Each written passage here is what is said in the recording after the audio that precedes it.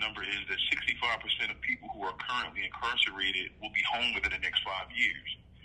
What type of men and women do you want released to your communities? There's no longer only people going to the inner cities. We're going to rural, suburban America. We're going to everywhere, USA. And do you want people who have been sitting around for 5 years being abused, that have no autonomy and no autonomy whatsoever in our lives? We can't determine what we wear, when and what we eat. We can't determine if we go left or if we go right. Everything is dictated for us. Everything is dictated for us. And then we're released into these communities with exacerbated mental health issues, with exacerbated physical ailments, and we're told to thrive.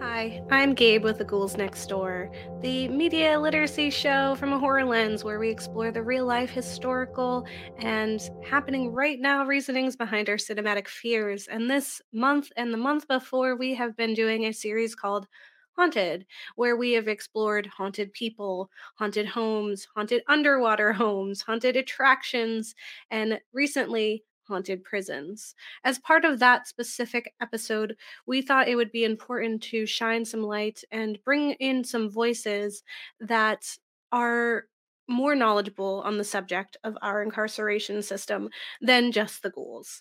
It has always been a goal for the ghouls to invite others to talk on our show and to use our platform to amplify the voices of those who are doing the work for the topics and the themes and the issues that we see discussed on film, and for those who are outright affected by the things that we have seen on screen that are horrifying, and things in the real world that are equally horrifying to what we're seeing on screen.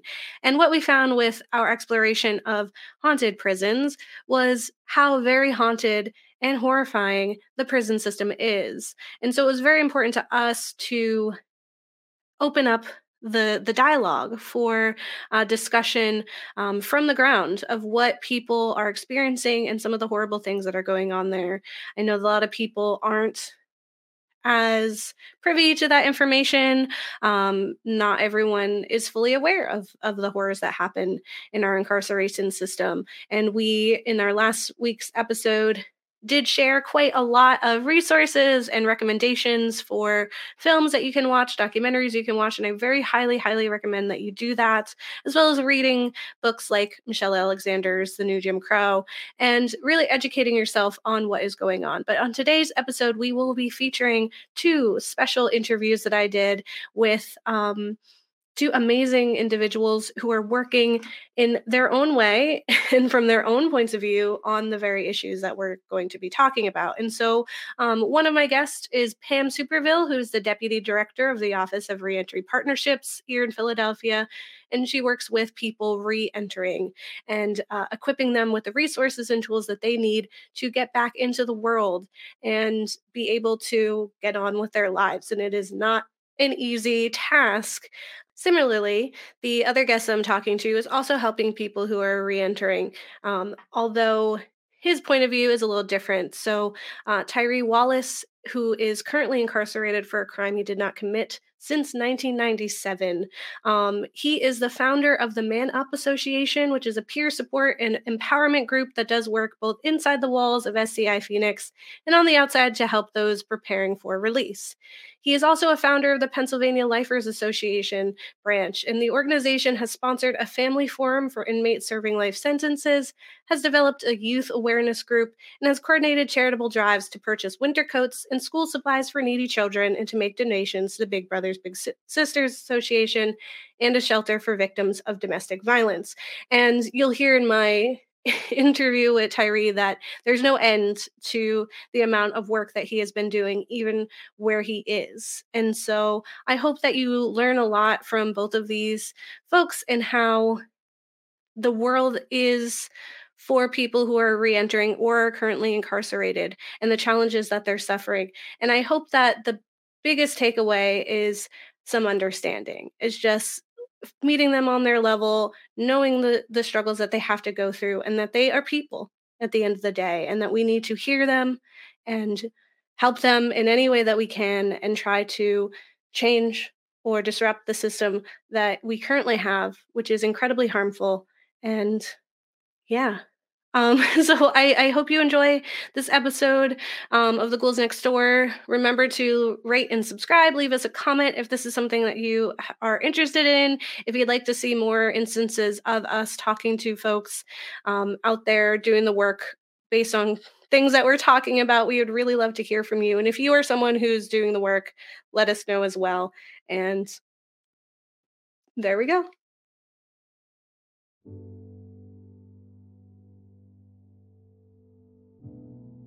In the latter half of the 20th century, companies closed down factories in American cities and moved them to places where they could pay workers less. Jobs that allowed people to save for their future were snatched away. America's prohibition on many recreational drugs and the boarding up of factories supercharged the drug economy. Some people took to substance use after being laid off. Others took jobs selling drugs, seeking fast money instead of languishing in low-wage jobs. These illegal economies encourage violence as people try to protect their merchandise and their lives. Add to that a racist war on drugs that has ripped people from our communities, and the misery becomes clearer. But we can end this toxic drug economy and the drug war that feeds mass incarceration. We can decriminalize drugs and create jobs programs. We could have regulated dispensaries and safe consumption sites where people could obtain drugs legally and use them in a safer manner. We could provide social services and addiction counseling. By legalizing drugs, we could cut down on the violence that happens in the drug economy and also cut down on overdose deaths. And by creating jobs programs, offering guaranteed meaningful work that pays livable wages, we could provide an alternative to working on the corner. Where factories stand vacant, people could build low-cost housing and community centers. People who previously sold drugs could work at dispensaries or become peer counselors. As we face the realities of climate change, we could employ people to build community-based agriculture programs and other sustainable solutions. The possibilities for meaningful work which heals our communities is only as limited as our imagination. But how could we fund all this? Well, that's easy. We could tax the rich and also reduce bloated police and prison budgets. There are a lot of rich people who made a killing by creating this problem. We need the political courage to make them fix it. All right, well, why don't we get started? Absolutely. Awesome. Could you first introduce yourself and just tell us a bit about who you are? Absolutely. First of all, I'm extremely grateful for this opportunity to speak with you all. My name is Tyree Wallace. For the past 25 years, I have been incarcerated in the state of Pennsylvania. A little background on that: I have been incarcerated for a crime in which I had absolutely no involvement. Mm-hmm. I have been, for the past 10 years, represented by the Pennsylvania Innocence Project, who has been working to try to have my name cleared and get me released from prison. I came into contact with the Institute of Community Justice, and the director at the time, her name was Asada Thomas. She is the person who connected me with you all, and here we are. Yes, awesome. Could you tell us a bit about like your interactions with the Innocence Project, like how that connection was made, and maybe some of like the support that they offer? Absolutely. So So again, I've been incarcerated for 25 years, and I've been trying to clear my name ever since. So the Innocence Project has a stringent procedure and process before they decide to represent someone. So it took me, at least 10 years of trying to have them represent me, for them to actually to do their investigative process, to check into me, to check into witnesses, et cetera, for them to agree to take my case. So I actually really appreciate the process that they actually have, because when the Innocence Project represents someone, you can be certain that they've done their due diligence, and they have a clear understanding of the case, and that they absolutely believe in their innocence before they put their stamp of approval on someone. Mm-hmm. So there's been a mountain of evidence that has come forward that points to my innocence, that proves my innocence from my perspective, and it's still coming out to this day, even 25 years later. So an example of some of that evidence is eyewitness testimony. So there was only one eyewitness. He came forward, said he saw who killed the person, that it was not me, that I was not involved, and not only that one of the corrupt officers in my case tried to make him say that it was me. That's a piece of evidence that came forward. Another piece of evidence that came forward that was kind of like the icing on the cake from my perspective for the Innocence Project was I took and passed a court-qualified polygraph examination. So I had all this evidence. I was looking for help. I was trying to raise money for attorneys. I was doing all these types of things, and I just wasn't receiving the help. So I was like, man, I need something to help put this over the top. And so, I've raised some money through a couple different fundraisers with the help of my late mother at the time, and we raised enough money to be able to hire Michael Martin, who's a nationally renowned polygraph expert, to pass the polygraph test. On top of all of the other information that I had, that really interested the Innocence Project, and as a result, they wound up taking my case, and they've been fighting by my side ever since. Some of the resources that they bring along is they bring college students who, reviewed every facet of my case. They've filed appeals and petitions on my behalf. They are currently representing me in the commutation process, which is a little tricky for someone who is innocent of the crime, because the commutation process is not specifically designed for my situation. Mm-hmm. However, we are utilizing every possible avenue to get out of prison. They've really been invaluable in a lot of different ways, and I'm grateful and fortunate to have them. Yeah, that sounds really amazing, and I'm really glad that you were able to connect with them and get these steps forward. Could you tell us a bit about your experiences? So you've been in there for 25 years. I guess could you walk us through maybe some of the issues or maybe even some mental health concerns that you have witnessed or experienced while you were in there? Absolutely. I again really want to thank your program, your podcast, for being willing to shine a light on this side of mass incarceration. Mm-hmm. I mean, the reason why I say that is because the media really has a vital role to play in determining the trajectory of this system within our nation. Because many times when you see the media discuss mass incarceration, many times they're holding up our justice system as a paragon of virtue. Mm-hmm. And when you hold up a flawed, biased, racist, and sometimes corrupt system up as a paragon of virtue, that narrative perpetuates this cycle of injustice. But it also puts in place barriers and reinforces barriers for those who are seeking justice. I'd like to give you a prime example of that. Many times when I articulate my or proclaim my innocence, I automatically get a look of everybody in prison is innocent. Right, I got it. Mm-hmm. And that is perpetuated in the media. So it's a narrative that's based on a fallacy. Most of the people in prison are not walking around saying that they are innocent of the crime. That is absolutely not true. So it's based on a fallacy, but it's a dangerous fallacy that really, really hurts.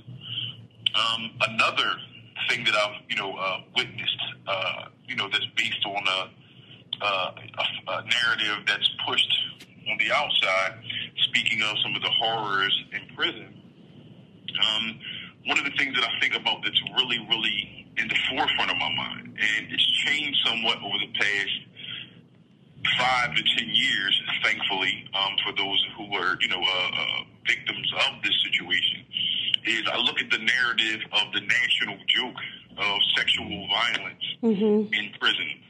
I'm not certain if you ever, I'm certain that you had. One of the things that you always hear comedians and shows talk about is that if you get locked up, you better not drop the soap. Yeah. Or this is going to happen to you, or that's going to happen to you. And that is a real thing that was taking place in prison. You know what I mean? Yeah. And especially vulnerable men and women in these places were being sexually assaulted repeatedly, over and over and over again. Youth who were coming and being incarcerated in adult prisons, racial minorities in whatever prison that you're in.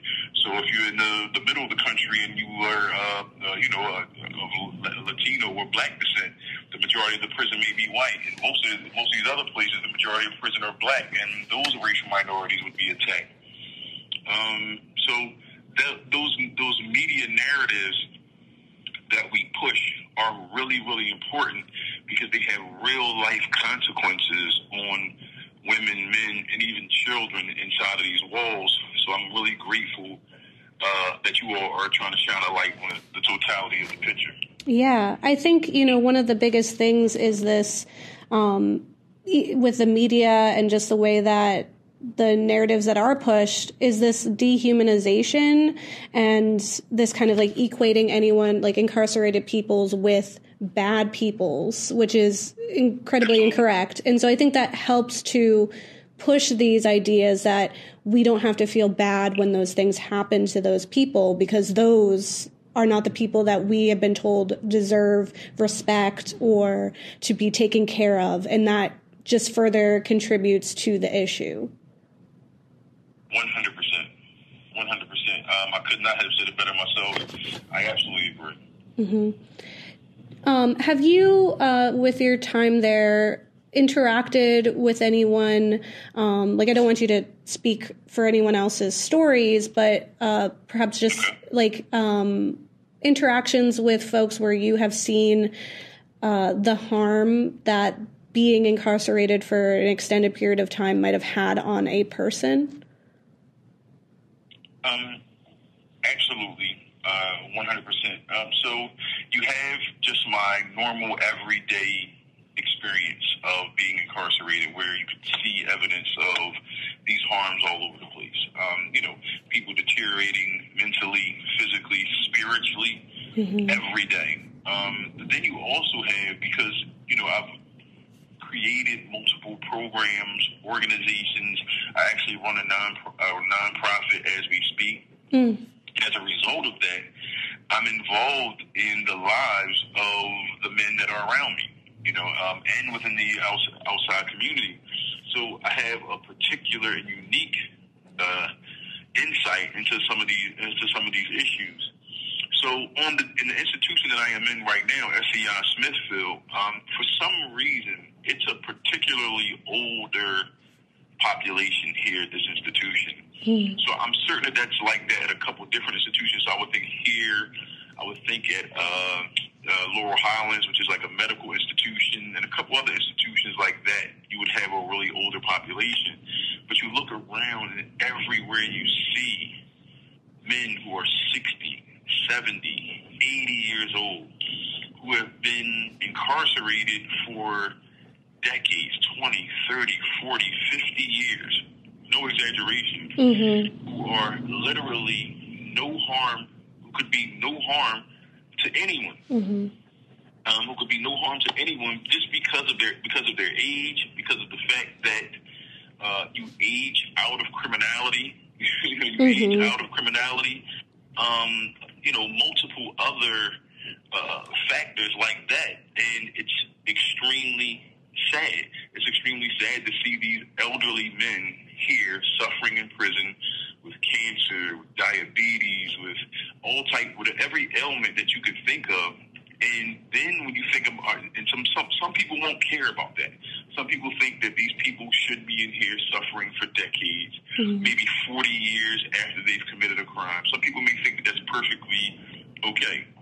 But if you think about the fact of what that costs the taxpayers, right? So I'm going to quote something here from FAM, which is Families Against Mandatory Minimums, and they say that one person could cost up to $5.7 million. This is 70% of lifers were under the age of 30 at the time of their crime, which means that Pennsylvania taxpayers could be paying to incarcerate them for 50 years or more.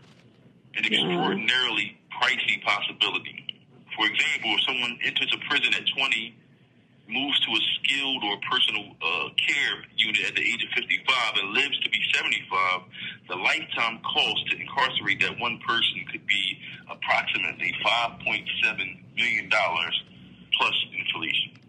So if you don't care about the humanity of the problem, if you don't care about that someone who's 60, 70, 80 years old no longer causes a threat to society, people should really think about what it costs taxpayers to keep these people incarcerated at this time. Yeah. And again, one of the things that really proves that incarceration, that people age out of criminality, is when you think about the low recidivism amongst the juvenile lifers who were let out. So 175 juvenile lifers were let out in Philadelphia who were all originally convicted of homicide. And after 21 months, only 1.1% or 2 people had ever been convicted of any other crime again. Wow. So 1.1% of these people who were sentenced to life were let out. And the numbers are even more impressive when you talk about people's sentences being commuted. So, so to have this knowledge, to see the suffering amongst these men and women, and to keep them incarcerated anyway, truly, from my perspective, is intentional, cruel, and unusual punishment. You know that they're no harm to society. You know that it's harming taxpayers, and yet you keep them incarcerated until they die. Do you feel like the processes and just the way that the system is set up now is a space that allows for people to... Do you feel like it's set up for people to grow and learn and change, or do you feel like it's really counteractive to that? Excellent question. It is not set up for rehabilitation. It is absolutely not set up for people to grow, learn, and change. And this is intentional. This is not incompetency. This is an intentional process, and I can give you a multitude of examples of that. So every day, when you look at a prison like this, like this prison here, you have the overwhelming majority of men sitting around on the block all day long doing nothing. Literally doing nothing, getting older, getting worse, and there is a linear connection to a lot of the things that are happening in our communities and what is and what is not taking place in the DOC, and particularly in the PDP, which is the Philadelphia Department of Prisons. There is a linear connection because these places are creating worse people. So you have to think, a lot of the men and women who find themselves incarcerated, they come from damaged communities, they have trauma, they come from violent communities, they are arrested, they go to violent, stagnant, oppressive prisons, sit for 5 or 10 years, develop no skills, then they're released back into those same communities in which they already failed, and now there's restrictions upon them. Now you can't get certain jobs. Now you can't be in certain places. Now you can't live in certain buildings because of what you did in your past and ostensibly paid your debt to society for. Mm-hmm. And in these violent communities. Now, again, I want to be clear that people understand who it is that I am as a man. I created an organization called Man Up, which was not about men going up above women. I want to make sure that that's clear. It was about men living up to their responsibility and taking accountability. So I heard a lot of men complaining about what was going on in their circle or in their neighborhoods. And I'm saying, listen, these types of things are going to happen, but what you need to do is man up. And then what we did was we determined what is a man, because a lot of people just didn't really have a definition of what a man would do in certain circumstances, right? So we determined that. So I just want to be clear that I'm not trying to be this person who says the system. There must be accountability, but there also must be accountability with the system, especially because the system is responsible for creating worse people. And it's intentional. It's happening on a daily basis. People. So I literally was just having a conversation with an officer right before this conversation happened. And we were speaking about some of these exact things. And I was telling the officer that what people need to understand is that I believe that the number is that 65% of people who are currently incarcerated will be home within the next 5 years. What type of men and women do you want released to your communities? It's no longer only people going to the inner cities. We're going to rural, suburban America. We're going to everywhere, USA. And do you want people who have been sitting around for 5 years being abused, that have no autonomy and no autonomy whatsoever in our lives? We can't determine what we wear, when, and what we eat. We can't determine if we go left or if we go right. Everything is dictated for us. Everything is dictated for us.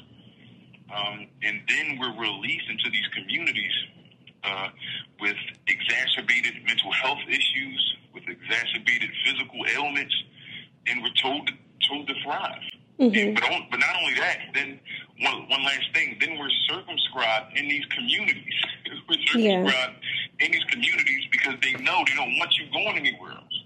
You have to stay right there where you're at because we don't want you where we're at. You know what I mean? We know that we've created a monster. You stay right there, right where it is that you're at, and we're not going to let you work. We're not going to let you do these types of things. And there's this incentive to be able to come back to prison. Prisons are incentivized. Like when you take into an account the difference between state-run prisons and private-run prisons, especially private-run prisons. So I think it's the CCCA, which is the Corporation of America, this entity that pushes private prisons across our nation. When you think about the fact that they hand out twice as many infractions in a private prison than they do in state-run government prisons.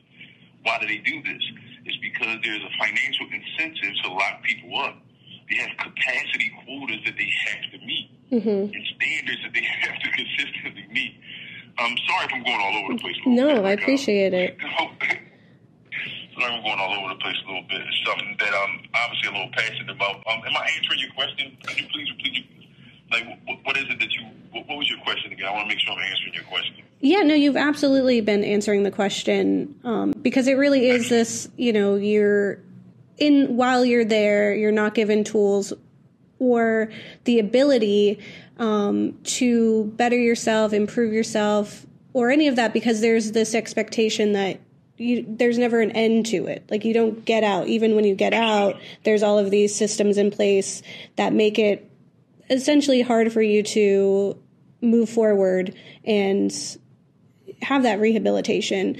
Some of that's even just like the lack of technology, like access to technology and how it's always evolving. I'm sure that that's its own set of challenges for folks who first come out. And that compiled on top of what you were saying with the mental health issues, the physical issues, they just get compounded because there's nothing in there with the expectation that you are going to be a full human when you come out. Yes.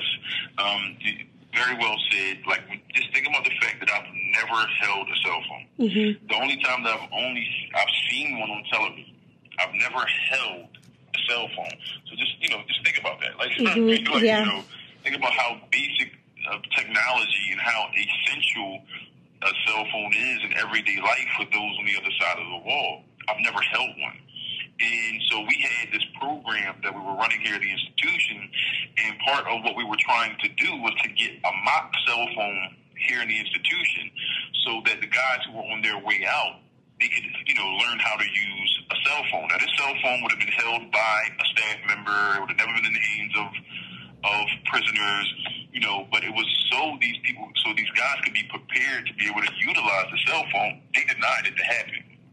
Now, mind you, every time you turn around, one of these officers are being walked out for bringing one in and selling one. That's beside the point. That's beside the point.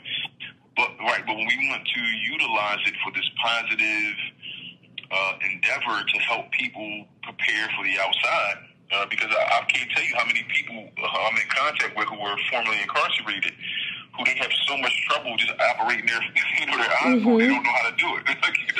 Yeah. They don't know how to do it. Yeah, and that just creates a further gap for like job opportunities, or just like, being able to access that technological world is so imperative now that I can't imagine that hurdle. Absolutely.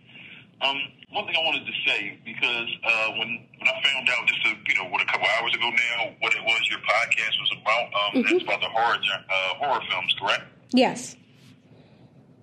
Listen, it really struck me, because I wanted to go back and put some thought into some of the things that I would say here, obviously, that there really are a multitude of similarities between the horror genre and this system of mass incarceration.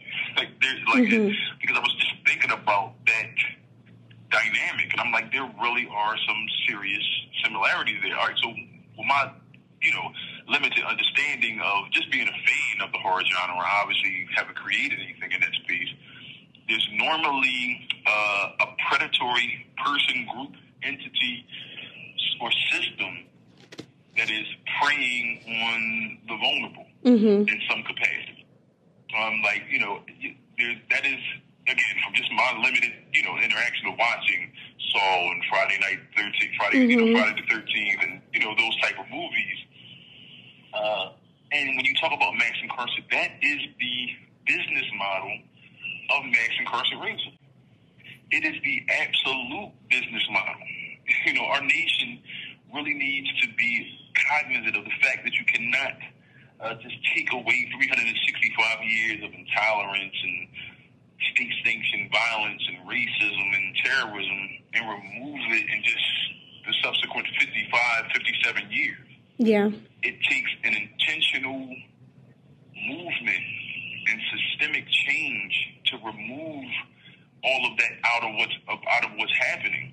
It is this system preying on the vulnerable, on impoverished communities, on communities of color, and more frequently, it's intentionally and specifically preying on women.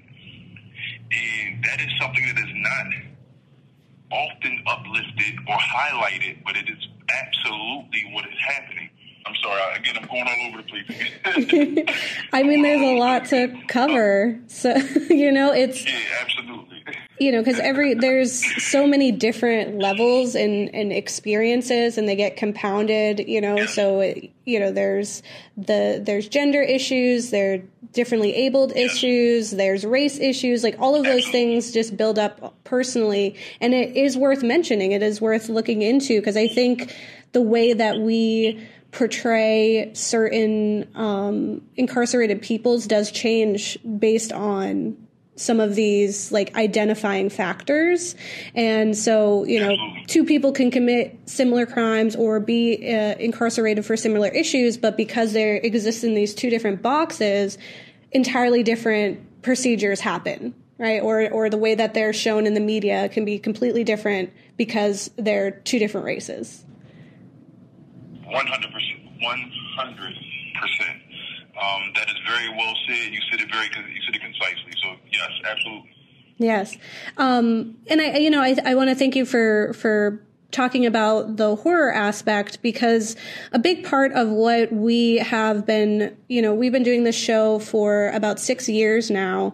And a big part of why we have stuck really close to the horror genre specifically is that we feel like it has done this, like a decent job of experiencing and showing certain societal traumas on screen in this way that's digestible for an audience, in a way that people can look and be entertained, but also feel like, wait a second, like, yeah, we can watch zombie movies and the fear of a virus is terrifying, and we know that really well now, but there's also this whole idea of like conformity and, loss of identity and consumerism that piles up in that as well. So I think it's like an amazing space for that. And what we found is actually when we're talking about how media is not representing these things properly, is that we actually haven't found any horror movies about the prison system. And we are really curious as to why that could be, because there's so many different stories we could be telling for that and amplifying those stories. So I wonder why we're kind of only siloing those stories to documentary forms. I think that's an excellent point. I know that I will start writing immediately. Yes. See if I can, occupy that space a little bit, because you're right. And there's so many, like, so you think about it, like, so you find horror movies now trying to find new twists on the same thing. Like you said, zombies and, vampires and all this type of stuff. That whole prison space is a whole unoccupied space. I could not agree more. And one other thing that I would really like to point out when it talks about the horrors of prison, I'm currently a hospice volunteer here at the institution. So while it's absolutely one of the most rewarding things that I do personally, the horrors of it, mm-hmm. they are really, it really, really, really is a lot. So, I actually started posting about some of my experiences there. And so people not being able to die with dignity mm-hmm. is really a lot. It really, really genuinely is a lot. People not being able to die, not being in pain. Yeah. Is a lot. People, the lack of, now I never want to castigate any group, any entire group. So you do have some staff here who are decent people and go out of their way to help. Mm-hmm. Just unfortunately, it is just a small minority, though. The overwhelming majority could not care less about the people, because they're prisoners and they're in here. They just couldn't care less about their well-being. Mm-hmm. So you have extreme examples of people wind up getting sepsis because they're not getting the treatment that they're needing. So just to wrap up, because I want to make sure that we leave space for this specific question. Whenever, we're interviewing folks, we always want to leave space for the question of what are ways that one of our listeners or viewers could do to help. So what are some tools? What are some things that they should know about that they can go and do now? They can be active in this to support you, to support other incarcerated individuals and try to fix this system. Excellent. First of all, thank you again for this opportunity to speak. Thank you specifically for this question, because action steps are really what it's all about. Mm-hmm. To speak about my personal situation, one of the things that they could absolutely do, so in the next month or so, going to be unveiling some more evidence of my innocence. I think that this is going to be the most powerful piece as of yet. So I would like people to be aware of that and to support it. There's a website, it's free. Tyree Wallace, and it's Tyree, Wallace, Wallace, freetyreewallace.com. Okay. Have have a petition that's being circulated. Once we get to 10,000 signatures, and we're somewhere right around 9,000 now. Once we get to about 10,000 signatures, we're going to take some action steps to try to secure my release. So that's how I could be helped personally going there. And one final step for my personal situation, my nonprofit, SRC, which stands for Systemic Reformative Change, I would love for people to go there and check that site out. And you can do that by going to spell R out, WEARE, SRC.org. That would help there.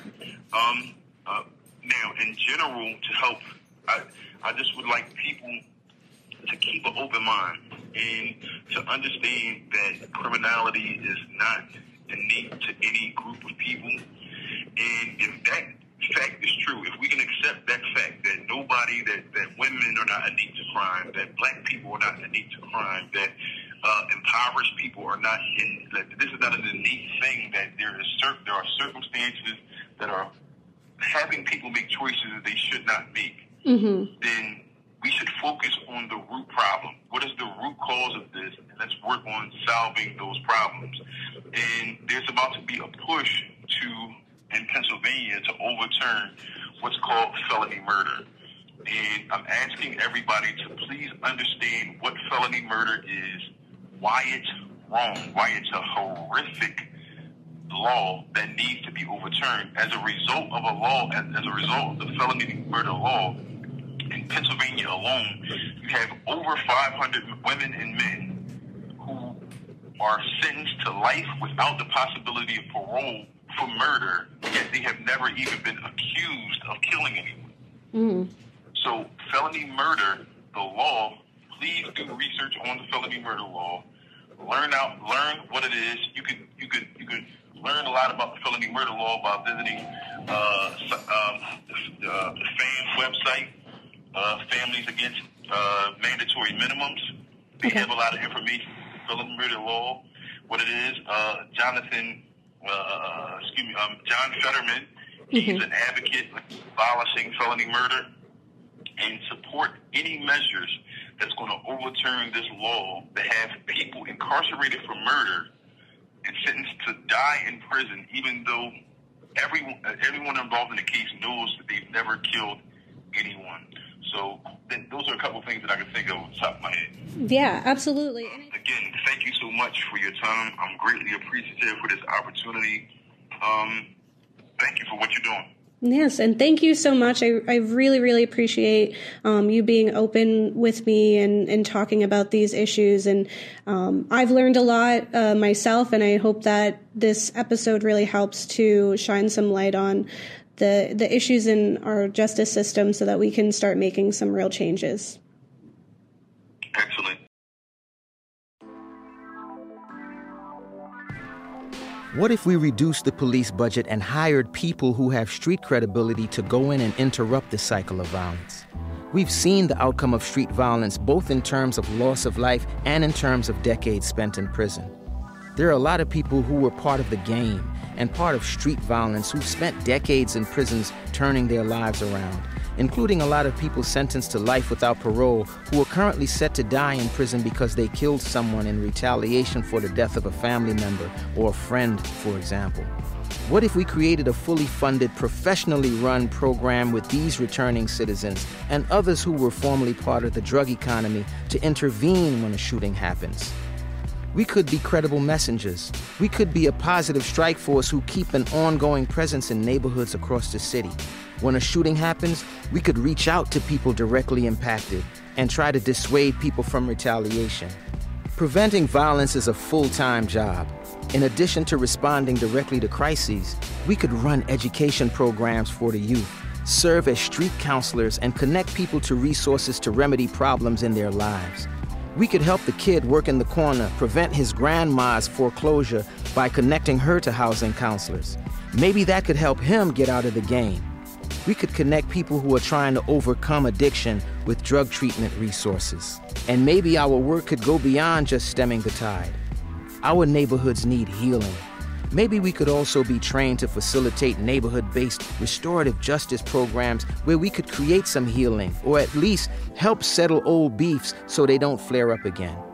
We can stop the violence if we use our imagination and creativity, but that won't be enough. We'll need to fuel that imagination and creativity with resources. We'll need to divert money spent on policing to fund things that truly keep us safe. We might hear that these ideas are too lofty, utopian, or even expensive. But nothing we imagine, no matter how outlandish, can possibly hold any less promise or be any more costly than the way we've been going about things so far.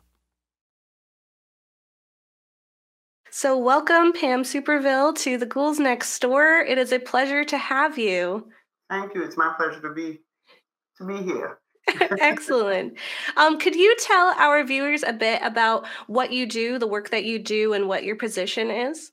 Okay. The work I do, work with justice-involved men and women, boys and girls who are coming home from prison. Mm-hmm. My title is Deputy Director for the Office of Reentry Partnerships. We are the city's reentry organization. So in my current role, I supervise case managers, social workers, intake staff. We're getting ready to expand back into instructors, anyone that works with helping men and women to successfully reintegrate in the Office of Reentry Partnerships. But I'm going to also say, because I've started, from the trenches, I'm also a trench worker. So I just don't just oversee programs. I coordinate programs, but I'm also, the best part of my life is going out and helping the clients that we serve. Awesome. Could you give us some examples of what people who are re-entering, like some of the issues or support that they need addressed to help them?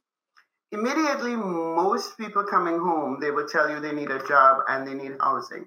But what we find out in our day-to-day life, people coming home sometimes need IDs. They get arrested, the cops take their wallets, they have no IDs. If you don't have an ID, you cannot enter a building, you cannot do anything that makes sense. Most people, they need connection to their benefits. Food stamps, getting their health benefits together. Some people, they need clothing. So depending on where they spent their time, like we work with people that come from the county prison on State Road, which is known as the Philadelphia Department of Prisons. But we also work with people coming from upstate, and we also work with people coming from the federal prisons. We work with men and women. And sometimes we see the needs of the men being different from those of the women. Like women coming into our office, how can I connect with DHS, and how can I connect with a legal firm to try to reconnect with my kids that I lost during my incarceration, where like most of the men are saying, how can I connect to a job and how can I connect to work? But we see, everyone that comes in our doors every day, they need different things. Some people need training. Some people coming asking, I need to connect to where I can, a place where I can get my GED. Some people need a combination of things. So, but we're here some people need behavioral health support. Some people are saying, I did have a drug issue before I got incarcerated. I need to be connected with a substance use disorder organization before I fall back on that pathway. So it's different needs of, people based on their incarceration experience, and everybody has, sometimes different needs. So what I usually say with regards that re-entry is not cookie cutter. So, Pam is not going to need the same thing that Angela needs, that Michael needs. Everybody comes in, has a different need, but we try to meet them where their needs are. Some people come in because we offer vocational training. We offer a forklift certification program. And people come in saying, that's what I want. I heard while I was locked up that you guys could help me to get this certification. I have my ID, I have everything, family support. Could you help me connect to vocational training? So it's different types of services that we're here to offer people based on what, the requests are. And they're, kind of just getting dropped into the middle of life and forced to have to pick up and start running where they are. So that's, it really is who do you have in your corner already and what support do you need to move forward? And that's why we're getting ready now that it's post-COVID, we're getting ready to go back behind the walls to start letting people know who we are, where we are located, because it's amazing. Sometimes we send information into the prisons to the social workers, Does that information always get to the individuals? No, it don't. So we ask, we have good relationships with most of the jails and the prisons. So we're actually getting ready to go back in, share information, share business cards, share flyers. So when you come out, because they give you 2 tokens, well, back in the day it used to be 2 tokens, they might give you a SEPTA pass. If they do that, for the people leaving State Road, when you get out, you can come down to us. We will help you with transportation. We will help you with clothing. We're trying to help people to get telephones. That's a new project that we're working on, because how do you communicate if you don't have a telephone? So rather than just being lost and not know where to go, we get letters from people leaving the 26 state prisons, and we have an intake person that would respond to them and say, when you come home, come on down. We'll be here to help you, even though all you had was your transportation and the clothes on your back. So we meet people where they're at and try to help them successfully reintegrate. During the pandemic, what challenges has that brought upon you and a part of the incarcerated peoples as well? During the pandemic, what we did when we realized that the prison started releasing a lot of people. So one of my case managers and I were assigned to reach out. We got the lists, the addresses, and the phone numbers or any contact information of the people that we were being released. And during the 2 years of the pandemic, we made over probably 6,000 phone calls to people that were released, letting them know that we're here. Could we help you? What services do you need? And connecting them, giving them the phone numbers and connecting them to the resources that they would have needed at that particular time. One of the successful things that the Office of Reentry Partnerships did during COVID, and we're very proud of it, all the people leaving the county prison on State Road, we offer them a $500 COVID payment, no strings attached. As long as you were released during COVID and we had your information that you were released from State Road, because of our partnerships, we had their names and contact information, we were able to offer 1,200 people a $500 COVID payment. Wow. And that was so well received. And we wish we had more money to even help more people. Yeah, I think something that I found during the pandemic is there has been this acknowledgement that we have the tools and resources to do this extra bit of help. There's, more focus on accessibility in some of our spaces and things like that. Like we've been forced to have to rethink the processes and the way that we help or show or just exist in the world. And so I really hope that, like me personally, that we will continue some of those trends or be able to see the value in that even as things get to quote unquote back to normal. So that's really amazing. I'm so glad that you were able to do that for those folks who were otherwise going to be completely disconnected. And then family, just getting the phone call because, okay, they tap you on your shoulder and say, oh, you're going to be released today. But a lot of times when, the information we had there, when you get locked up, you give your family's phone number or who your most, your closest relative is. And families and even individuals who were released, they were very, very grateful that sometimes by the time they got home, their families had already told them, well, this organization called ORP has reached out and they said, if you need connections with your benefits or if you need to connect with your PO or because, no movement was happening. So how do I connect? How do we do these things? But we had already been a little bit preemptive in saying, this is the number that you call. This is how you connect to your PO. If you need clothing or whatever, we could send you to a place where you can get some clothing. There were food banks. A lot of people were saying we have no food. We were able to give them on a daily basis. You can go to this Broad Street Ministries on a Tuesday, or you can go to this other church on a Thursday where you can get boxes of food for abundance and give them the addresses. We were able to, even if you can get to our office, we were not here. Sometimes we come in one day a week. We will give you some transportation. So whatever the needs that COVID had placed on people coming home from prison, we were here to help address it. That's amazing. I kind of want to do like a step back on the just our systems in place now. So I kind of have like this twofold question. And one is what are some of the challenges that folks find themselves in when they're returning because of where they were? So like, are there resources and access and ways to does the system support growth and change and for them to be able to um, come back and be equipped, or do you feel like in a lot of ways it is restricting them or not in any way helping? Okay, the system doesn't help anything. Hmm. Organizations like ours, we have to help. So, I mean, because there are so much, there's so much lack of information, and for the, just don't want to say ignorance or lack of empathy, or Hmm. for justice involved individuals, that sometimes even relatives make it difficult for their loved ones returning home. So this is why I'm grateful for the work that I'm a justice involved individual. I've been home for like 16, 18 years, came home with nothing. And I thank God, that I'm able to now say I'm deputy director for the Office of Friendship Partnerships. I have lived Hmm. experience. So I'm able to relate to the needs of people coming home. Some of the things that we see barriers, like I said, because of prejudice, employment, for example, that's a big Hmm. need.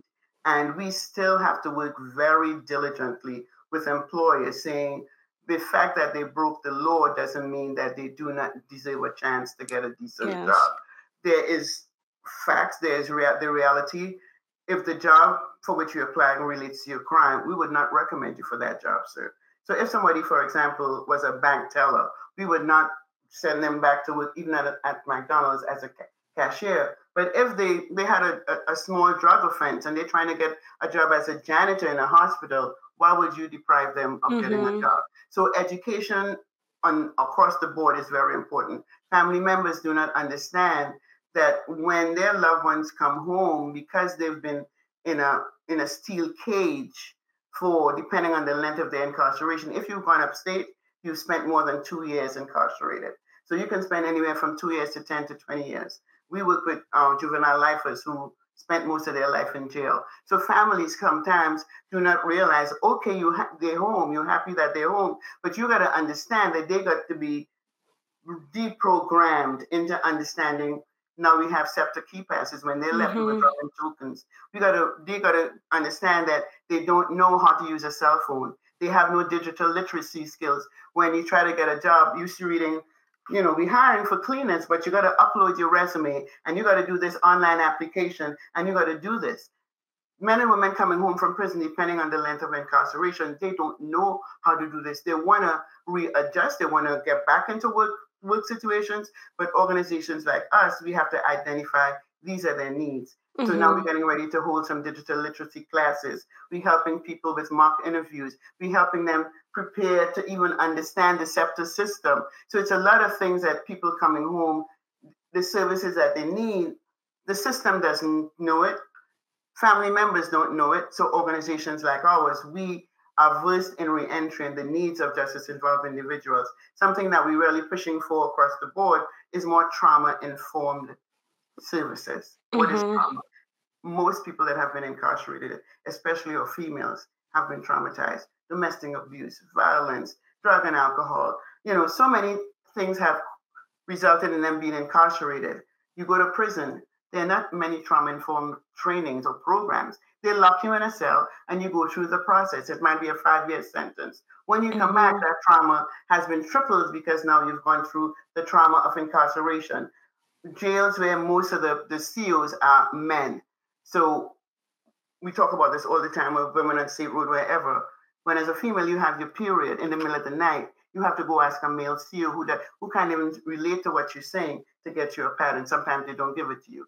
These are the kinds of experiences that our women face, and we have men facing similar. So the trauma that people come home it is increased. So first we got to offer them some trauma informed services, deprogram, breathe out. Yes, you want to go get a job, but unless we're able to help you unravel all that stuff that's in your head, let's talk about what made you go to jail in the first place, whether it be a male or female. We're not doing you any good. So these are some of the things that we as a re-entry service organization know that is needed. And these are some of the things that we're currently putting in place: restorative justice, trauma-informed services, helping you with the basic workforce readiness instructions that you need. How do you Hmm. confidently talk about your criminal record at an interview? Why aren't you getting a job? They came home, they're lazy. It's not that they come home and they're lazy, it's the fact that no one is holding your hands and helping them to overcome the barriers of incarceration. So, like I said, the system doesn't know it, we know it,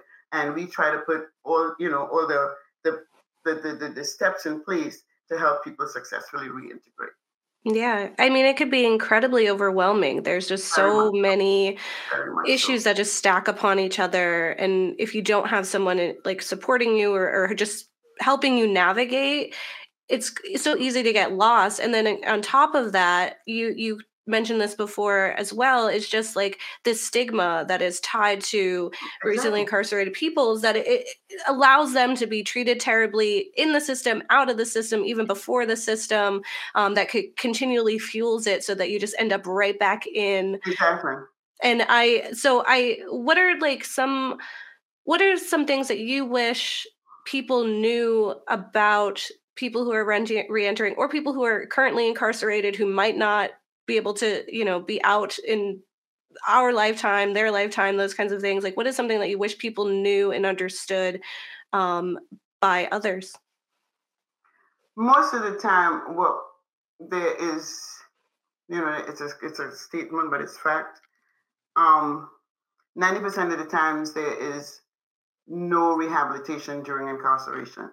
So you're locked in a cell. And the conditions in the different types of jails are really, really harsh. Yes, we've broken the law, but we are still human beings.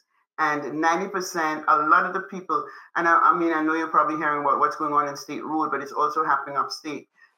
Since COVID, families, some of the state jails, we have people like my son is incarcerated. He's 8 hours away. I've not seen my son since 2019 because at first, because of COVID, the jails weren't allowing people to come into state prisons. And now they're even limiting the number of people that can go in to visit. So it's a lot of times that when they lock you away, they put you away so far that the stressors of incarceration really sometimes break people down mentally. Mm-hmm. A lot of people don't understand this. They think, and then not everybody, here's something that's a fact because we're seeing this more and more. Not everybody that's been found guilty of a crime is guilty of a crime. Mm-hmm. So then you have that double jeopardy also.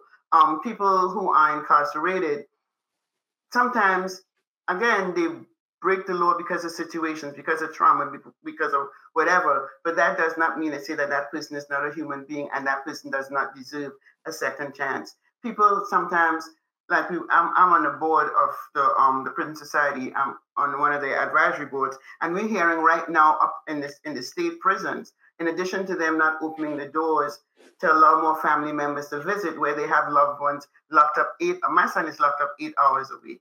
If I have to go see my son right now in SCI Albion, we have to leave Philadelphia at 1:00 in the morning and drive for 8 hours to get to that prison. And there's no public transportation that goes there. But Mm-hmm.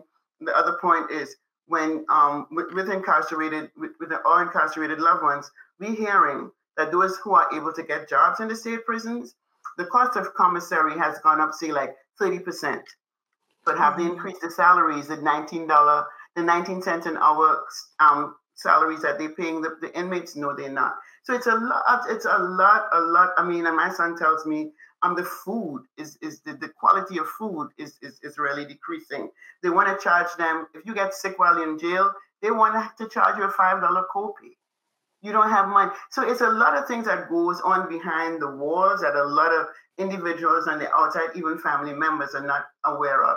If you can't support your family financially, what you think happens? They just wallow away. And, a strong person that broke the law, whether justified or unjustified, they could become so mentally deranged by the time at the end of their sentence. When they come home, families can't even understand what has happened to them. So we got to just, push for our legislators to be more aware of what's going on in the county jails and in the state jails, to make sure that they're doing regular checks and making sure that inmates are not treated as animals, even though they're classified as people that broke the law, to make sure that there are laws in place, that they get the health benefits that they need, that they get the meals that they need, that, families of incarcerated loved ones have accessibility to seeing their loved ones. If you don't have money to make phone calls, you can't reach out to your family. So it's a lot of stuff that people, the public needs to be made aware of. And like I said, when they do come home, know that it's going to take them a while to readjust into society. Know that, talking buses and cell phones and ATMs, these people are not used to these things. So we got to actually understand when we say, okay, so they're hiring down at the Lincoln Center, they're looking for cleaners, and you tell your loved one, they don't even know how to navigate. When you go underground, we right here at Sunny City, when you go underground for the trains, you get lost, you turn around because you've been lost. It's simple things like this. We've had clients, we've gave them maps, instructions, transportation. Okay, you go to, as much detail as we can. And when the next thing you know, they're back at our doors. I got lost. And then no one wants to help us.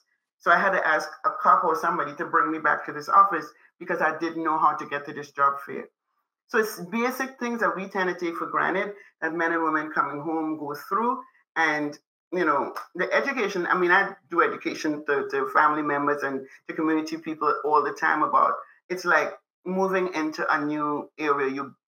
You went to sleep last night in America and tomorrow morning you woke up in China. That's the experience of some of the men and women, depending, if they just didn't do 6 months on state road, but they spent 10 years upstate or 20 years in a federal prison across the country. That's how it is for incarcerated men and women coming home. So we need to be more empathetic. We need to be more sympathetic, understand that the trauma that they've suffered, they're still dealing with it, and they need our support to help them kind of thaw out and deprogram themselves from that. More programs like ours are needed. Funding, they're always taking away funding from the government for reentry services are always being reduced. So it makes it even more limited for us to offer more services to more people, to pay proficient staff, culturally competent staff to work with the population, because not everybody is culturally competent as a supervisor to work with the population that we serve.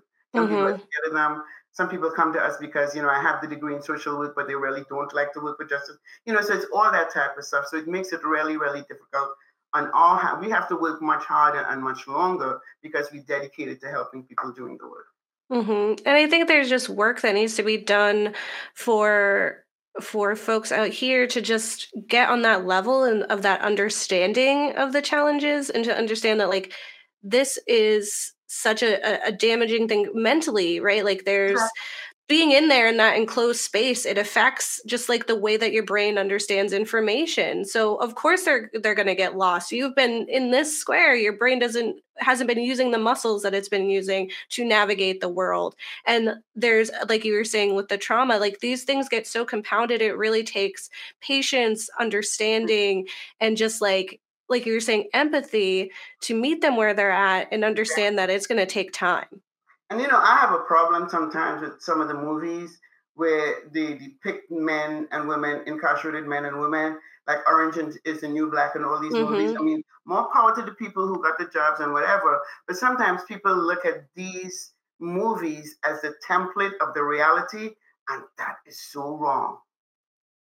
They really do not depict the hardships of what men and women really, they try to throw a little sex in here and a little violence in here, that type of stuff. But the reality of it, that's not what it is. Sometimes you get locked down for 2-3 days because something happened on another block that you know totally nothing about. You don't get a chance to take a shower. Sometimes, so it's all these basic human needs that you are deprived of as a justice-involved individual, that sometimes even our own you're so broken sometimes that when you get a 15-minute call to your loved ones after not talking to them for 2 weeks, you can't even express to them. You're so happy to hear their voices. You put away the hurt and the pain for the 15 minutes and you go through the the motion, and they're not even aware that you're broken, you're suffering. You go back to your cell and you're crying. They weren't able to send you money. You have no commissary.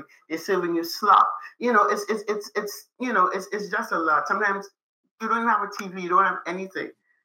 But people don't realize, well, lock them up and throw away the key.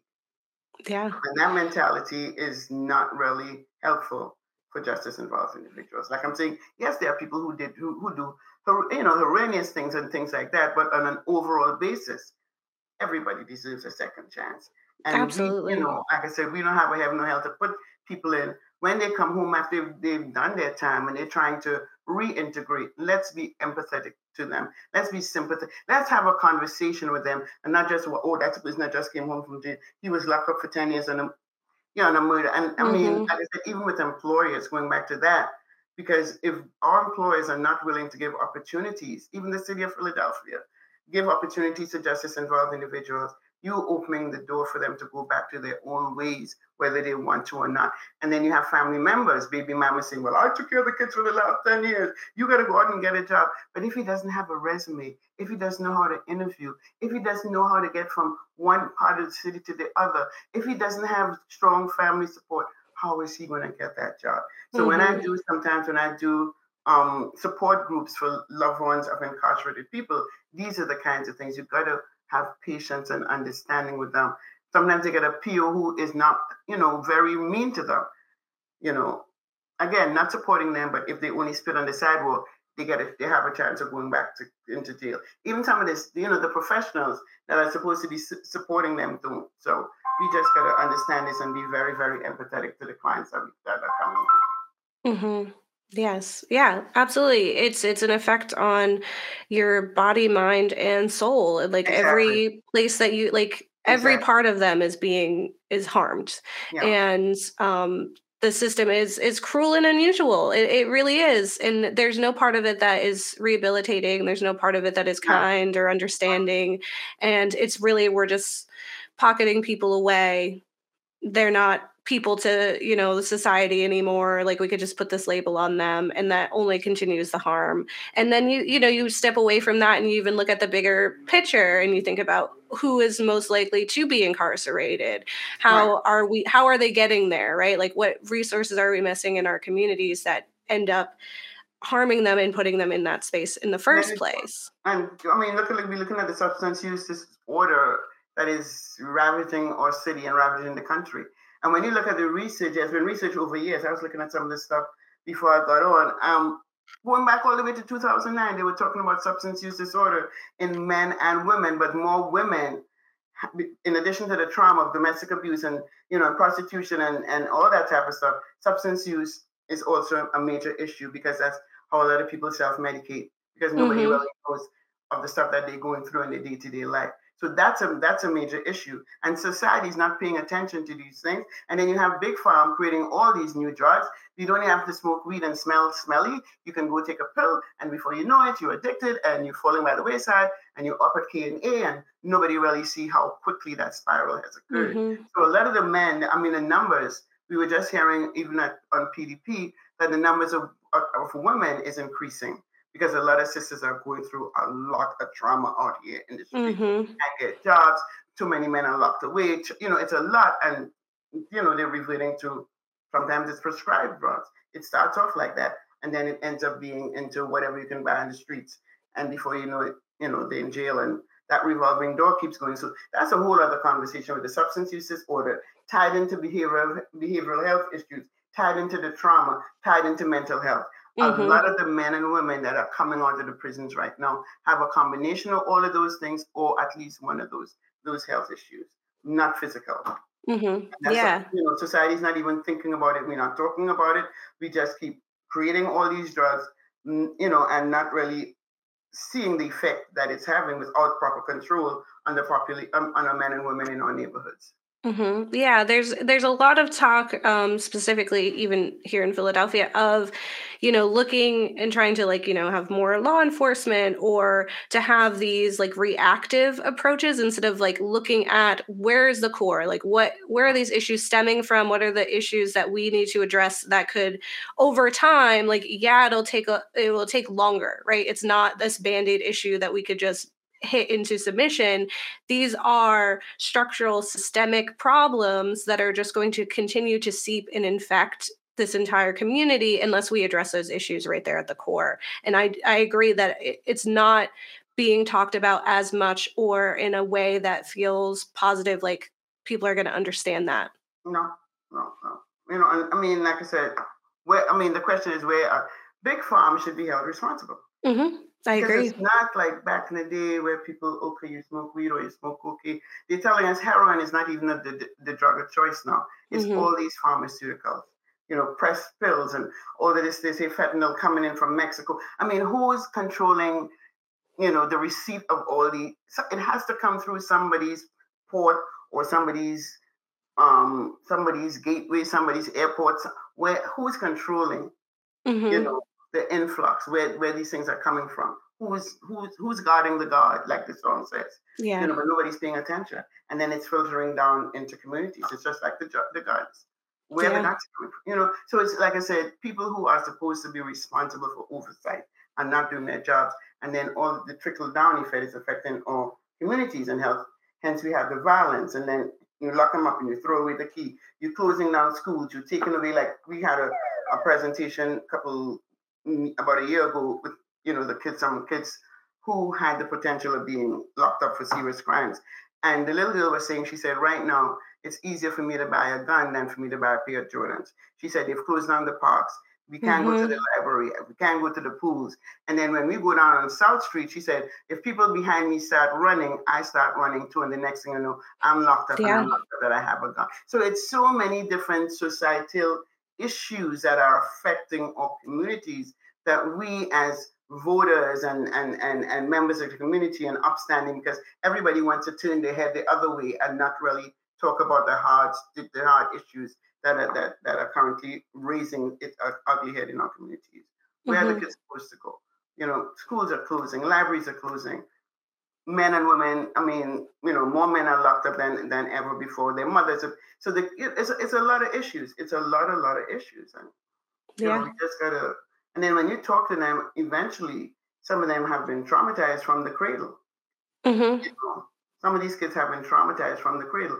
Don't know love, never had anybody to ever nurture them. Their grandmothers brought them up. So it's a lot of different issues that are really contributing to the end results of the violence and the substance use disorder that we're currently seeing in the city.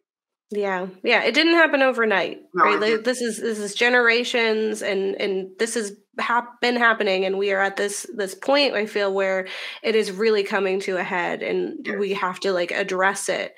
And so one of the biggest things about our show that we try to implement whenever we do interviews, and even just when we cover heavy topics like this, where you can feel so overwhelmed by the situation and you feel like, well, what can I do? Right? I'm not in there. I'm not one of these tools to help, but what are some things that people who are listening to this show that you suggest they could do to help alleviate some of the stressors or to support people who are re-entering? I mean, if you are aware of someone that has come home, try to have a conversation with that person rather than judge them. You know what I'm saying? I mean, I don't want to go. I'm faith-based and I go to church and we do a lot of stuff with people coming home. But I'm saying a lot of times, I think ignorance of the situation is no excuse for just dissing people.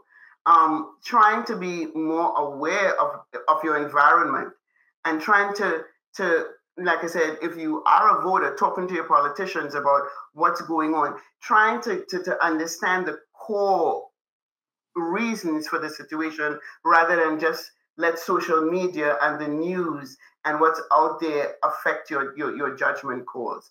If you are an employer, if you are a teacher, if you are a social worker, I mean, think within yourself, outside what you're getting paid to do, how can I help this person that I know? My cousin came home, or the young lady on the block, I see her walking around. Could I have a conversation with her? Is there anything, my job is hiring. Sometimes they don't even know. I can make a recommendation or let her know that if she come down, I will vet her to even get a little Christmas job or whatever. Try to be more, take our heads out of the clouds, take our eyes off the phones, and start opening our minds and our spirits to the communities that we find ourselves living in, because we never know, and tomorrow it may affect our own families.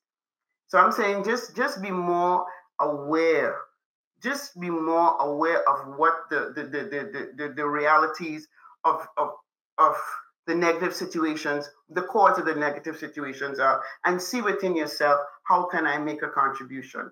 I can't tell everybody because, again, like I say, it's not cookie cutter. But as we go along life, too many people, and I see it all the time, too many people in their phones, too many people not stopping to ask a person, can I help you? Too many people ready to make the judgment call, lock them up and throw away the key because they're evil or whatever it is.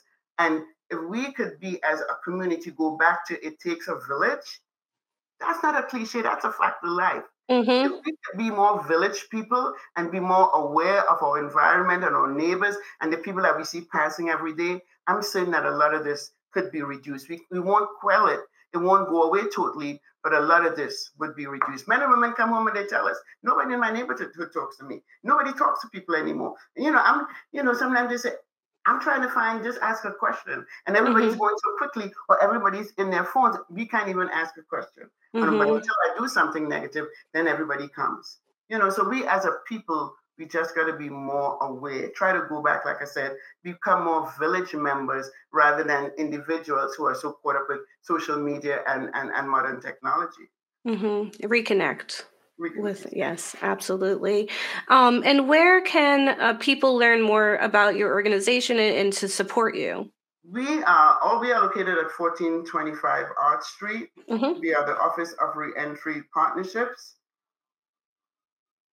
Awesome. And is there because we're gonna close up this again. Thank you so much for having this conversation. Talking.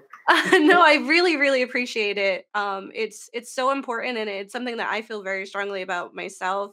While we were working on this series, we've covered a lot of mental health issues. We've talked about some societal issues. That is big. That is really, really big. Yes, and so and I'll say this: when we were looking for media, we still even haven't nailed down. There isn't really media that is commentary on the incarceration system that isn't a documentary. We haven't been able to find fiction work that is really questioning that, except Wendell and Wild by Jordan Peele, the claymation that is pretty new, and that it swept under the radar, but actually surprisingly does talk about the incarceration system in this really digestible way. So I think we might end up covering that, but it really has been a challenge. I think, other than those really big documentaries that we definitely value,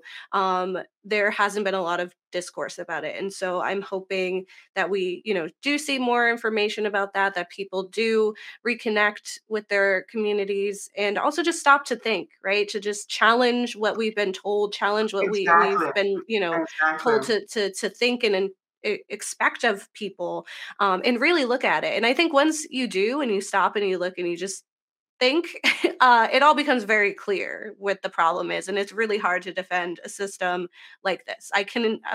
There's nothing that anyone could say that I'd be like, oh, of course we should have this. There's no part of me that feels that way. And so so I just really, really thank you. I think Assata as well, and your organization was able to, connect us with Tyree. So we have that interview as well. So listeners, please check them out, do the work, educate yourself, listen. We will be including a lot of different links and ways to support these different organizations so that they can continue doing the amazing work that they're doing, but that you can also learn what is going on. So thank you so much, Pam. Before we go, I just want to give you a website also. Oh, absolutely. It's www.phila.gov/reentry. REENTRY. And one word that I'd like to give to everyone listening, think about it, Google it, research it, and that word is trauma. Every single one of us have been affected by trauma. And the justice system, people involved in the justice system have been traumatized. And if we could recognize what trauma is and start thinking about and meditating on that word, we will understand and probably relate to justice involved individuals a whole, and even to our own selves, because we would start doing a little bit more self-care for ourselves and the people around us. But think about the word trauma and how trauma is affecting society today. That's so true. Yeah, trauma-informed care and trauma, So much needed. the Yeah. all of that is a big staple in what we do on our show too.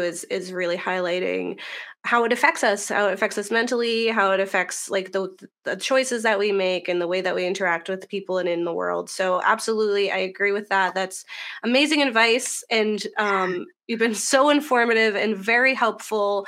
So thankful to have you join us. But thank you so much, Pam. I And appreciate being here. And if you need me again, please reach out. I'll be happy to continue this, this conversation because, like I said, it's much needed. And continue doing the good work that your organization is doing. thank you. Thank you so much. Thank you so much for watching and listening to The Ghouls Next Door on this special episode where we interviewed two folks doing work for those incarcerated and re entering. I hope that this was educational for you and that you enjoyed it. Please let us know what you think and tune in the new year for new content. And as always, don't get married, they'll eat your kids.